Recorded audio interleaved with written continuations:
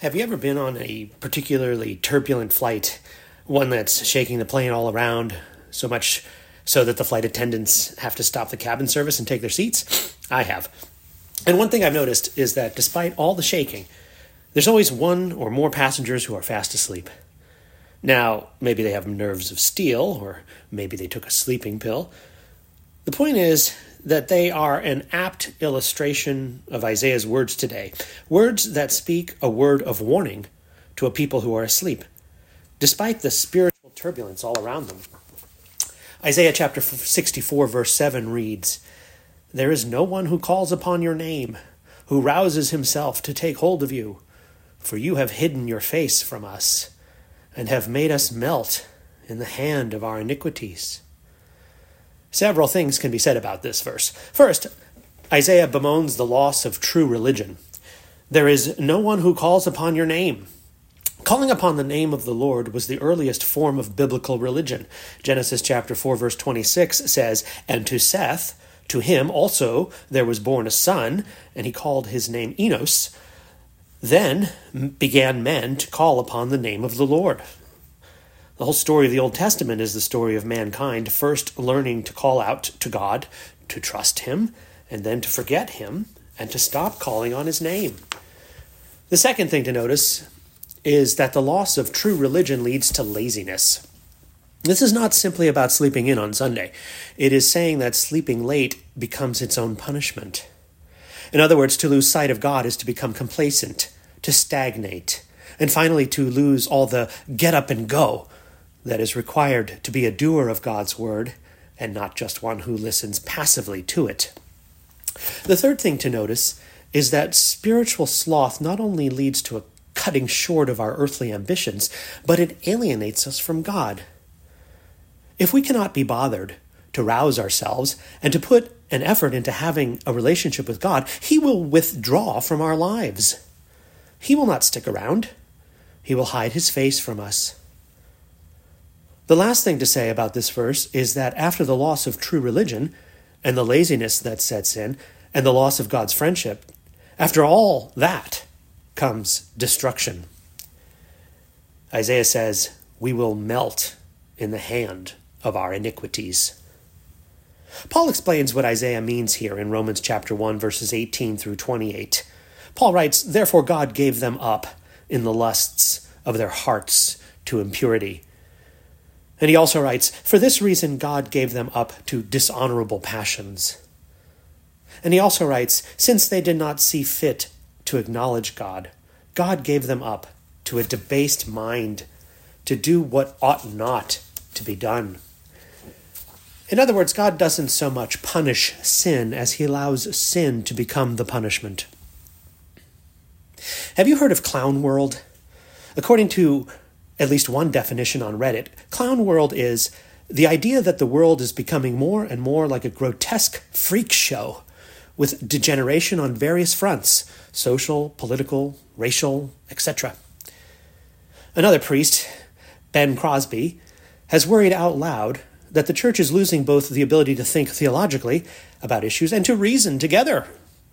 Regarding the debate over the church's role in medical assistance in dying in Canada, Crosby writes, we don't have a genuine conversation. We have a set of incompatible fragments offered to each other without any sense of how they might be put together."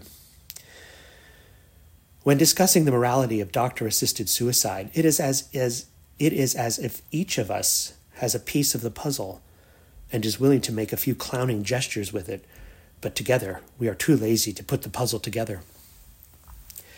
For what it's worth, I think both the Bible and centuries of Christian teaching are the cure for clown world. It's clear from both that suicide is self-murder and that helping someone to murder is unacceptable. Still, when men cease to call upon the name of the Lord, when they stop practicing true religion, such a perspective is likely to sound harsh and doctrinaire.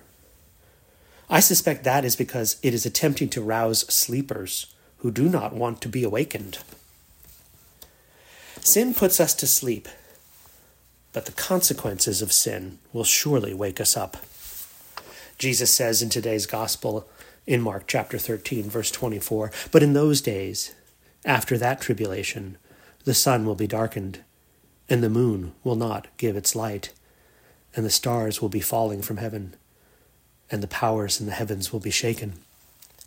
No one will sleep through that. Two principles are at work in our lives, both unfolding their consequences until the very end. The first principle is the principle of death. Every moment we live, every decision we make leads to this outcome. You could almost say that everything in our lives is determined by this dreadful fact. Inch by inch, we are backing ourselves into this corner. The effect sets up all the causes that inexorably lead to it. God says in Genesis chapter 2, verses 16 and 17, "You may surely eat of every tree of the garden, but of the tree of the knowledge of good and evil you shall not eat, for in the day that you eat of it you shall surely die." Many have called God a liar, because Adam and Eve went on to live for hundreds of years after they ate of the forbidden fruit. But the point is that in the moment of their disobedience, they died. The rest of their so-called lives was merely the working out of the principle of death at work in them. The second principle is eternal life. However, this principle only operates in the lives of believers. This is what it means to be born again. From the moment this second principle begins to work in our lives, every moment we live, every decision we make, leads away from death and towards life with God. This is why Paul can tell us in 1 Corinthians chapter 13, verse 7, that you are not lacking in any gift as you wait for the revealing of our Lord Jesus Christ, who will sustain you to the end, guiltless in the day of our Lord Jesus Christ. Jesus asks his followers to stay awake. He says in Mark chapter 13, verse 35, "Therefore stay awake, for you do not know when the master of the house will come." And in Mark 13, verse 37, "And what I say to you all, stay awake." We do not know when the first principle, death, will fully run its course. Neither do we know when the second principle, eternal life, will be fully consummated. Therefore, we are to place ourselves fully in God's hands, as clay is in the potter's. Isaiah chapter 64, verse 8 says, "But now, O Lord, you are our Father. We are the clay, and you are our potter. We are all the work of your hand." We are all the work of your hand certainly means everyone, all of us, who pray this prayer. But I think it also means the sum total of the moments and choices in our lives. These are also the work of God's hand. This means that the first and second principle, death and life, are all the work of your hand, O God. This makes the prayer in the last verse in Isaiah 64, verse 9, possible.